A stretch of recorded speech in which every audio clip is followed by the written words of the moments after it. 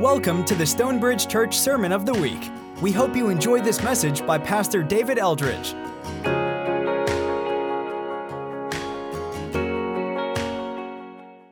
All right, Mark 7. So we said before, Mark, the big idea, Jesus is the Messiah, the Son of God, and we're to follow him. That's the whole book is geared around that, revealing Jesus as the Messiah, the Son of God, and encouraging us to follow him. At the end of chapter 6, which we looked at a couple of weeks ago, we see the divinity of Jesus. He feeds 12,000 people with one boy's lunch, and he walks on water. And it looks like we're trending in this direction of Jesus maybe revealing himself more fully, but then chapter 7 takes a pretty hard turn, and we find Jesus in controversy with the Pharisees. Those are the religious leaders, in controversy with them again.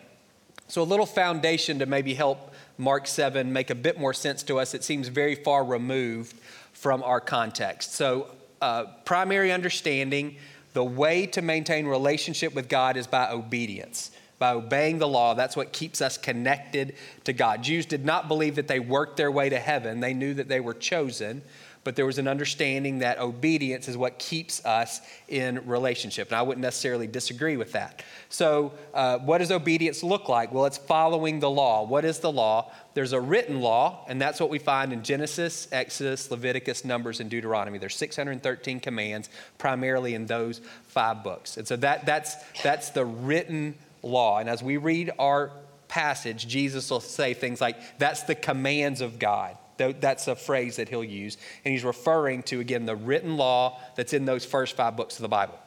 But over time, well-meaning, I believe, well-meaning rabbis, well-meaning religious leaders, religious scholars, they were asked questions. How do we actually do this? And so as they answered those questions, the best answers got passed down. And over the course of generations and then even centuries, you had this body of, it's called oral tradition, that was put around the law. And so it's significant. There's a lot to it. And the idea is, if the written law says here's what you do, then the oral law says here's how you do it. So for instance, the written law says honor the Sabbath day and keep it holy. That's great. What does that mean? Like, how am I actually supposed to do that? Don't do any work on the Sabbath. That's one of the, again, that's a command in Exodus and Deuteronomy. Great. Well, what exactly is work? If my job is to stay home, so women worked in the home, they managed the house. So if that's my job is to cook, am I supposed to not cook one day a week? And so they would answer that question. Well, what about if it's harvest time and I'm a farmer? Am I really supposed to let crops sit out there, potentially getting overripe? What am I supposed to do? And so they answered those questions. So there's actually 39 things that they said you could and couldn't do on the Sabbath, down to the number of steps that you could take, how far you could walk before it became work. Very detailed. Again, original heart was great. We want to help you obey. The idea is obedience keeps us connected to God. So we want to know not just what to do, but how to do it, and we're going to help you do that. By the time of Jesus, it was super convoluted and super complex. And for the Pharisees, the written law and the oral law were now on par with each other. They were equally authoritative. So what you read in Genesis, Exodus, Leviticus, and Numbers and Deuteronomy, that's just as binding as the interpretation of Rabbi whoever that got passed down. And so there's a lot to keep. 613 is a lot. You got a lot more than that you're dealing with at this point. So in our passage, Jesus and the Pharisees are kind of banging heads on the tradition of the elders. That's the oral law. Your Bible may say tradition of men. It may say your tradition, but that idea, this oral law that had been passed down, that now was seen as binding with the written law. What's in Genesis, Exodus, Leviticus, Numbers, and Deuteronomy. Okay. The Pharisees and some of the teachers of the law who had come from Jerusalem gathered around Jesus and saw some of his disciples eating food with hands that were defiled. That's unwashed. The Pharisees and all the Jews don't eat unless they give their hands a ceremonial washing, holding to the tradition of the elders, so to the oral law. When they come from the marketplace, they don't eat unless they wash, and they observe many other traditions, such as the washing of cups, pitchers, and kettles. So the Pharisees and teachers of the law asked Jesus, why don't your disciples live according to the tradition of the elders instead of eating their food with defiled hands? Jesus replied, Isaiah was right when he prophesied about you hypocrites. As it's written, these people honor me with their lips, but their hearts are far from me. That's a key verse for us today. These people honor me with their lips, but their hearts are far from me. They worship me in vain. Their teachings are merely human rules. You've let go of the commands of God and are holding on to human traditions. Jesus continued, you have a fine way of setting aside the commands of God in order to observe your own traditions. For Moses said, honor your father and mother, and anyone who curses their father or mother is to be put to death. But you say that if anyone declares that what might have been used to help their father or mother is korban, that is devoted to God, then you no longer let them do anything for their father or mother. Thus you nullify the word of God by your tradition that you've handed down, and you do many things like that. Again, Jesus called the crowd to him and said, listen to me, everyone, and understand this. Nothing outside a person can defile them by going into them. Rather, it's what comes out of a person that defiles them. And he left the crowd and entered the house. His disciples asked him about this parable. Are you so dull, Jesus asked? Don't you see that nothing that enters a person from the outside can defile them? For it doesn't go into their heart, but into their stomach and then out of the body. In saying this, Jesus declared all foods clean. He went on, what comes out of a person is what defiles them, for it's from within, out of a person's heart, that evil thoughts come. Sexual immorality, theft, murder, adultery, greed, malice, deceit, lewdness, envy, slander, arrogance, and folly. All these evils come from inside and defile a person. So issue, the disciples aren't washing their hands. This isn't your mom telling you to wash up before you come to dinner. The issue is not hygiene, it's holiness. So if the idea is there's things out there that can defile us, that can make us unclean, that it makes us unholy. It makes it where we can't be in God's presence anymore. And that's what a lot of the Old Testament law is. That's why it seems so foreign to us. It's very difficult for us to get our mind around because we live on this side of Jesus, and so we just take for granted that stuff doesn't apply. Like you don't even think about it. When you're at a restaurant, you're not looking at a menu and going, is this food clean or unclean? You're just trying to figure out what you like. You're not saying, is this food going to separate me from God? Is this food going to defile me in any way? When you're going someplace, you're not thinking that. But this is the understanding for 1,500 years that the Jews live with. And it's all, and a lot of it's Leviticus. That's why, again, for Leviticus, so many of us it's so hard. It doesn't make sense. Why can you not wear clothes that are a cotton polyester blend? Like, why can't you do that? The rules are not logical. They're given by God and they're to be obeyed. That's it. Like, if you're trying to find the thread that says why this and not this, you're not going to find it because it's not there. It's God saying this is what separates you from everybody else. This is what makes you holy. I'm other. So you as my people, you're holy, you're other, and here's what makes you other. They eat bacon and you don't. They eat shrimp and you don't. They can wear blended clothes and you can't. They can plant 2 different types of seed in their field, but you're not going to do that. You're not going to work on Saturday. Those are the kinds of things that separate you from them, that make you holy. And so again, if that's the idea, we want to be holy, then we put all these other rules around it just to make sure. There's nothing, if you read the Old Testament, there's nothing about washing kettles and pitchers and cups. That was all stuff that was added. But again, some of it with good intention to say, here, we want to make sure that we're not defiling ourselves. So all that to say, the disciples didn't do that. They come back from the market. They should have washed themselves. The market's unclean. There's Gentiles there. There's probably pork there. And so they should have washed themselves kind of just in case, and they didn't. And so the Pharisees say to Jesus, why are they doing that? That's a sin. They're eating with defiled, with unclean, again, not dirty hands, with unholy hands. And then Jesus calls them hypocrites. That's a word from the theater. It's a mask wearer. So the idea is somebody is on stage and they're playing multiple parts, and so they have a different mask for each role. And so over time, that word hypocrite came to mean someone whose words and whose actions, words and life, did not align. There's a misalignment between what they say and how they live. And Jesus says this from Isaiah, y'all are honoring God with your lips, but your hearts are far from him. That's a picture of hypocrisy. You're saying that you want to obey God. That's what's coming out of your mouth.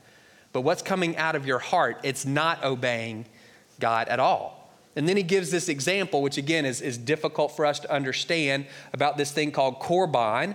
That's something dedicated to God. So men inherited. In general, women didn't inherit. So I'm the oldest son in my family. And so I would get 2/3 of my parents' estate. My younger brother would get 1/3 and my sister would get nothing. And so as the oldest son, part of my responsibility would be to take care of my parents, honor my parents. That's one of the top 10 commandments, right? Honor your father and mother. There's no Social Security. There's no IRAs. There's no pension. There's no 401ks. If you're not working, you're not eating. So when my parents are too old to work, part of my responsibility is to take care of them. But if what I say about what is mine, either what I've inherited from them or what I've made on my own, if what I say is that's korban, that's all it takes, is me just saying that phrase, then that money is then considered dedicated to God and it can't be used for them. So what if I do, like parents, think how many times your kids have said something just kind of flying off the handle at you. They don't really mean it. They're just being teenagers, or they're just being 20-year-olds or 45-year-olds, whatever. They're just saying it. That becomes binding. They're basically, I'm not helping you. They can't undo that. Something that somebody says rashly. At this time, later, you could undo, not during Jesus' time. It couldn't be undone. It was considered an irreversible vow. So in order to obey the tradition of the elders, which is, well, you called that korban, you dedicated that to the Lord, so it's only for him, I'm actually disobeying the written law to honor my parents. So far from helping me obey, the tradition of the elders is actually helping me disobey. The wording in the NIV is not quite as strong as Jesus. When we're reading in verse 9, it's talking about observing and rejecting. The idea actually is pulling down and building up. You're pulling down the law of God, and you're building up another law in its place. You're replacing one with the other. This stuff, it's not helpful anymore. And that's just one example, Jesus says. I can give you more. You do all kinds of things like that, where people can obey your traditions, and that actually helps them disobey what God has revealed in Genesis and Exodus and Leviticus and Numbers and Deuteronomy. Doesn't make any sense. And then he says, nothing that's outside of you can make you unclean. That doesn't make you unholy. It doesn't defile you. It's what comes out of you.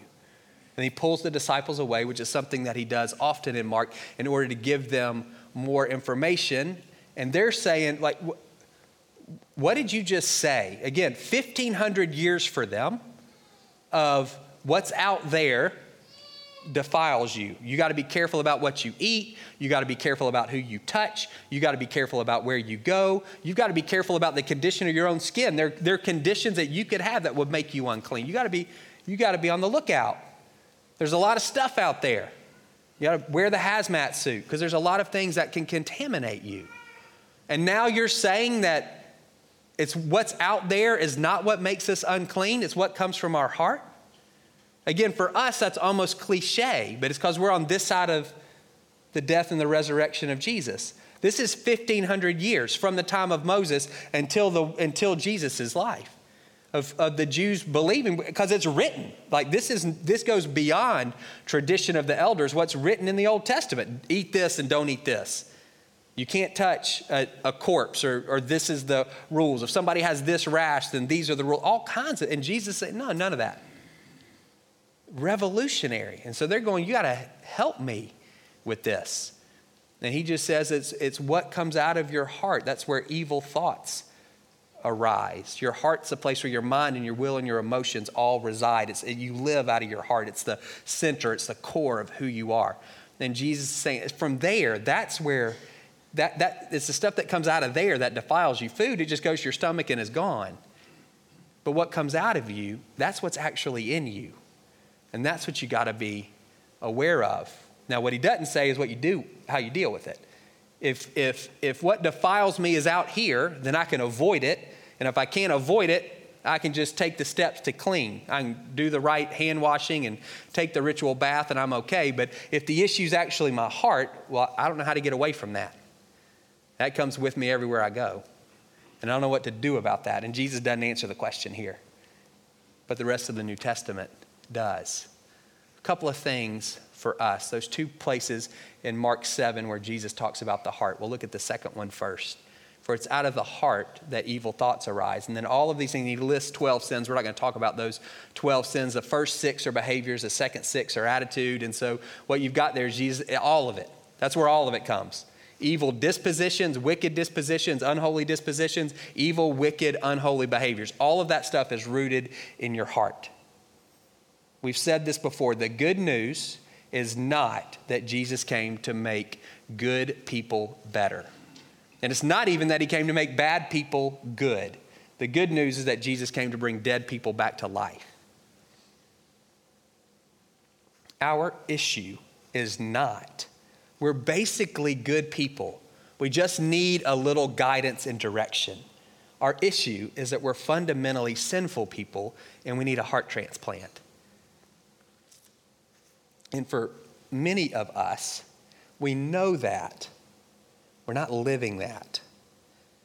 We're like the Pharisees in some ways. And we're saying, just give me, everything's out here. I'm going to work on some behaviors. I'm going to try to change some attitudes.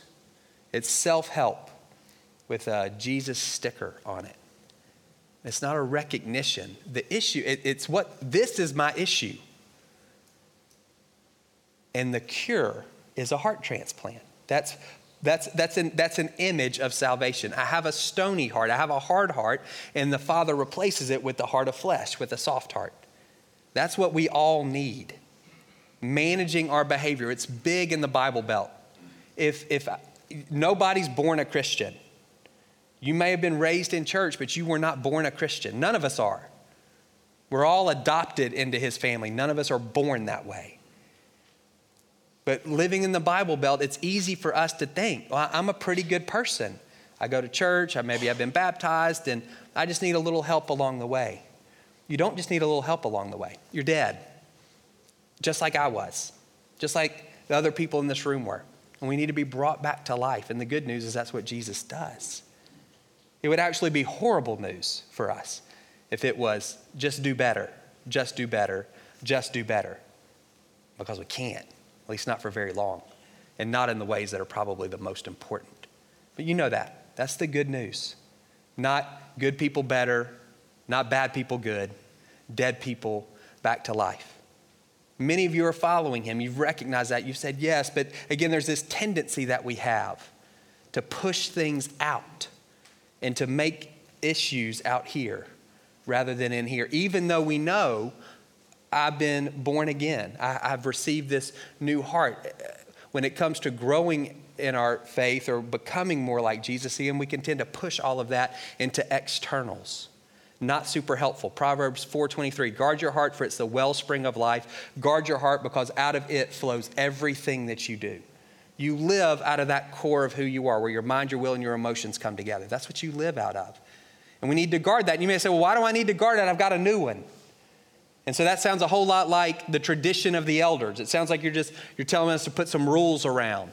It seems like we should be okay. If we get this new heart and we live out of our heart, then shouldn't everything that comes out of us be good?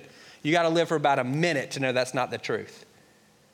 We do receive a new heart, but we still live in this fallen world.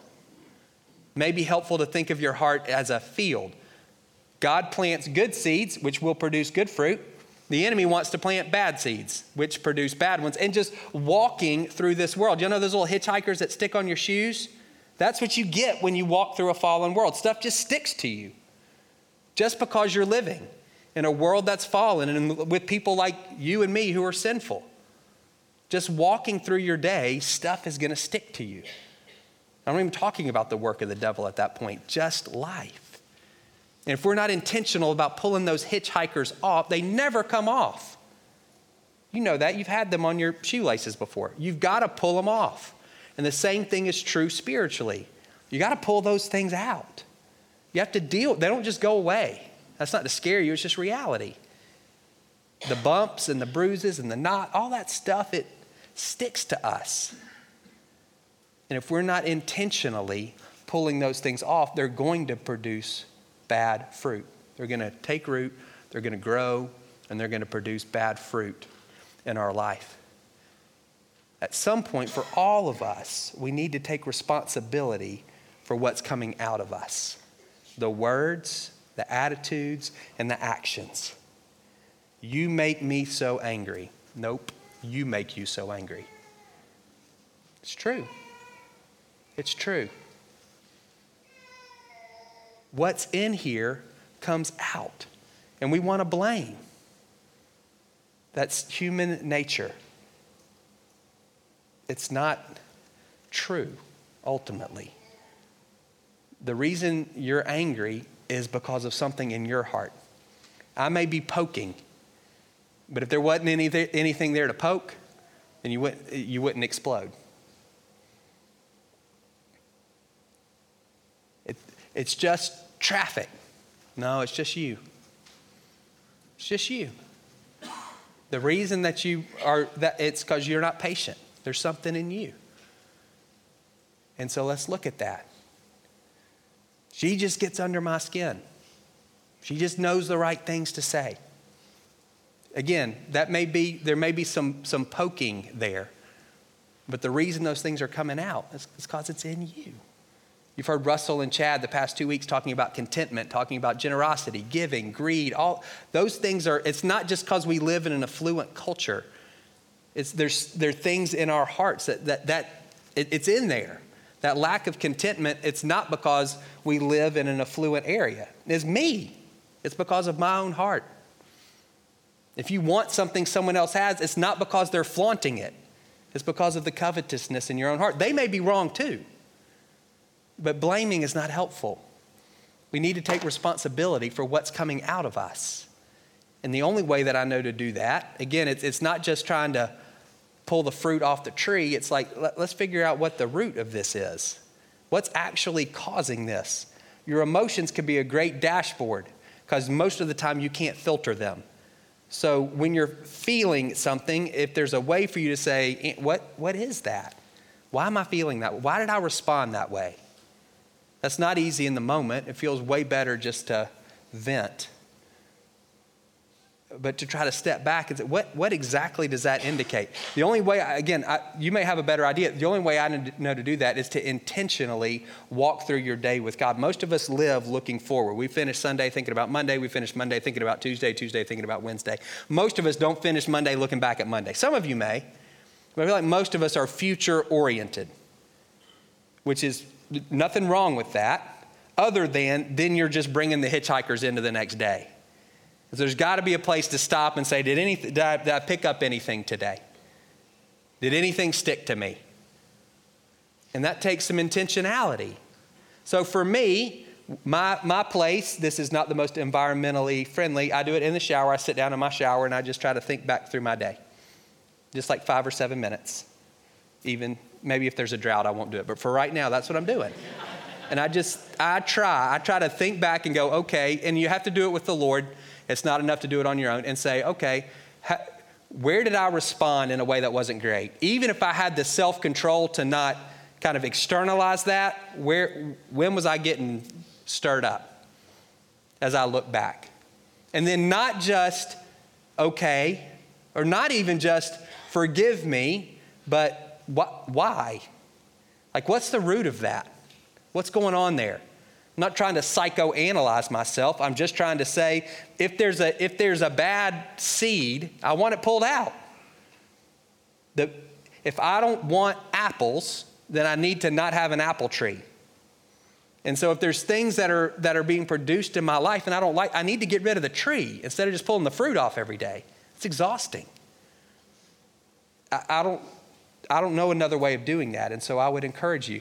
For me, by the time I go to bed, I'm too tired. So I don't think, it's hard for me to kind of go back through my day at night, but some of you may be better at that. Some of you may be able to do it the next morning, but I can't. I'm kind of looking forward.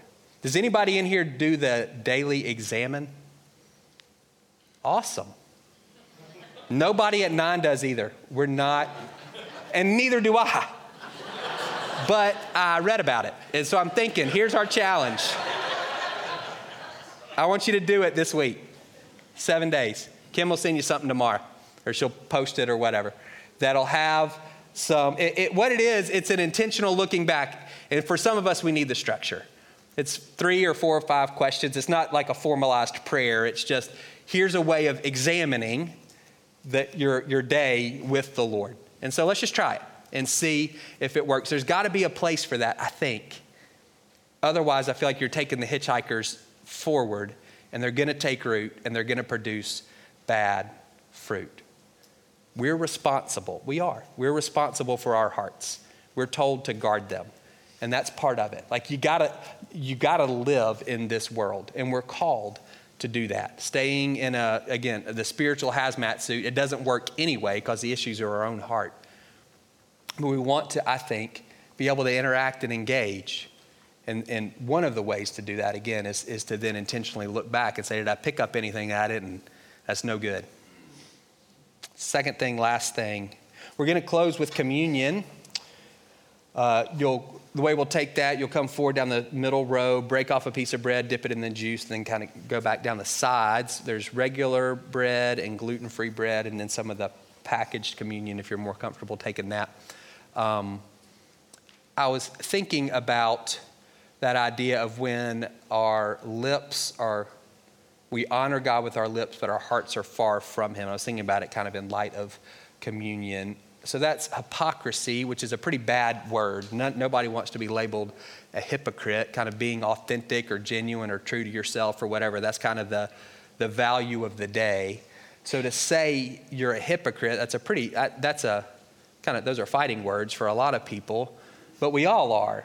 If you honestly, if the goal is to be conformed into the image of Jesus, well, none of us are there. There's a gap between what we say and how we live, and there's always going to be a gap.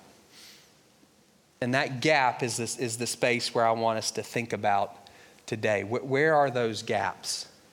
Where do my words and my life not align? Now, I do think there are people who intentionally put on masks. Like you're just pretending. Your heart is not for the Lord, honestly. You're just playing. And so maybe you've figured out how to fool your parents or your spouse or your friends, or you figured that out, kind of how to play the game. But if we could crack open your chest and we would look at your heart, there's not a desire in you to be more like Jesus. You're not interested in holiness, and honestly, you're really not even interested in love. You're just interested in pursuing your own agenda, fulfilling your own desires. That's what you want. That's an ugly way of saying it, but there are people who do that. And if that's you, like danger, danger, danger. You're hardening your heart to the Lord. And at some point, what he says, in order to bring you back in, is if that's what you want, that's what you can have. And it's awful. And so if that's you, I would say, repent. Like, acknowledge that. Say, I'm a huge faker. And honestly, if I was honest, I would say, God, I don't even know if I want you. I don't know that I desire to be holy. I don't know that I desire to follow you for all of these reasons. But I would want those things. And he can begin to work in your heart. But for many of us, that's not the case. It's not this intentional faking it, which is what we think of when we think of hypocrisy. We think of someone who is intentionally putting on a mask. And again, there's some of that. And if that's you, I would just say, repent. Hypocrisy is not the unforgivable sin. God can capture your heart if you'll let him do that. But for many of us, it's just lettuce in our teeth and we can't see it. There's a gap between what we say and how we live, but we're not aware. And I think that's where a lot of the Pharisees were. I think they just didn't get it. They completely missed Jesus when he showed up 100, and that's on them 100%. But I think for some of those guys, like they were trying. Like they thought, hey, if I just need to wash my hands more. I got to do a better job at making sure. You know, at one point Jesus says, y'all are tithing your spices. The spices that are growing on your back deck. You're giving 10% of the mint and 10% of the dill and 10% of the cumin. Like you're doing that. That's how focused they were on the law. Now, you're neglecting justice and mercy. You're straining out a gnat, the smallest unclean animal, but you're swallowing a camel, the largest unclean animal. I don't know that they saw it. And I think that's where some of us are. Like, we have lettuce in our teeth. We just don't know. And so we want to give the Lord an opportunity to convict us this morning. I was thinking about the Roe v. Wade being overturned on Friday. One of the knocks against the church, and we need to own some of it, capital C church, is that we're more pro-birth than we are pro-life. Have the baby and then figure it out. Have the baby. I hope it's going to be okay. And this is an opportunity for us to say, no, we want our words and our lives to align. We're pro-life, not just pro-birth. Any decision that results in more life and less death, we're going to celebrate. And hopefully that's what that decision will do. And yet there are going to be people. There are certainly women who have abortions as a means of birth control or for convenience. But there are certainly women who have abortions because they can't figure out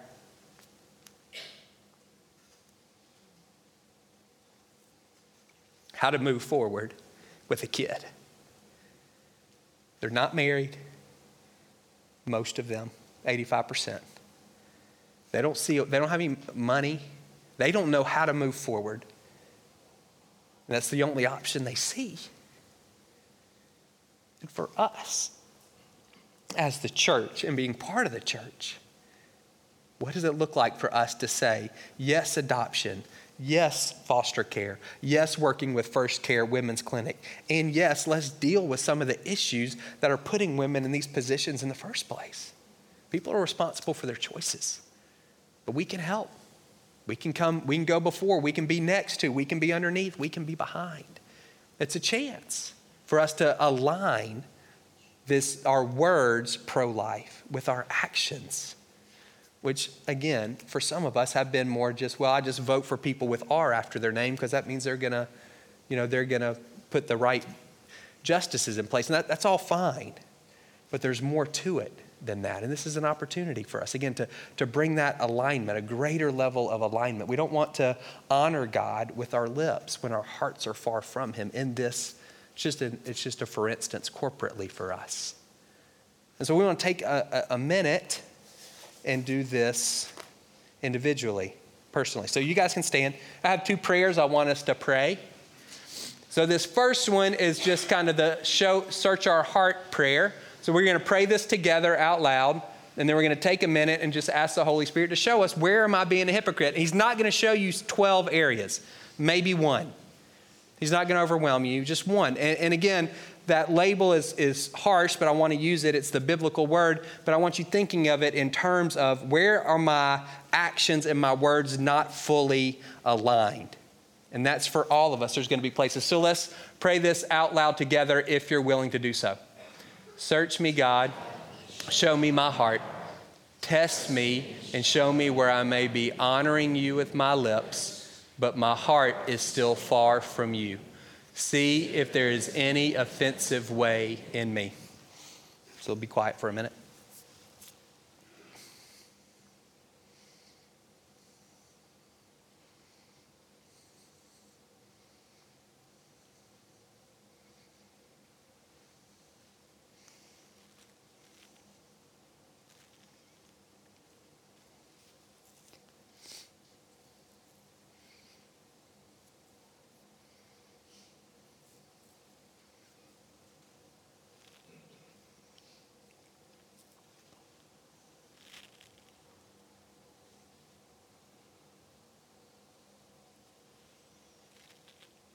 Okay, if the Lord brought something to your mind and you're willing to repent of it, you would like. So for me, I say I want to be led by the Holy Spirit. And most of the time I do, unless what he's leading me to do is inconvenient. And then I pretend that he's not talking to me.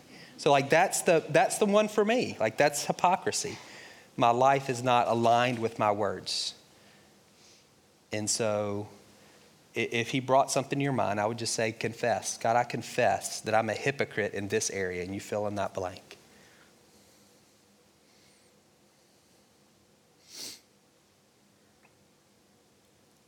And I repent. And I pray that you would forgive me. And I want to receive the forgiveness that you've made available to me through Jesus' death and resurrection. I pray, Holy Spirit, that you would empower me to bring a greater level of congruence and integrity to my life. Let's pray these prayers together. God, give me clean hands. I pray that I would do nothing out of selfish ambition or vain conceit, but that everything I say and all I do would glorify you and bless others. God, give me a pure heart. I pray that all that I say and all I do would flow out of a renewed heart that is saturated with your great love and captivated by your perfect holiness.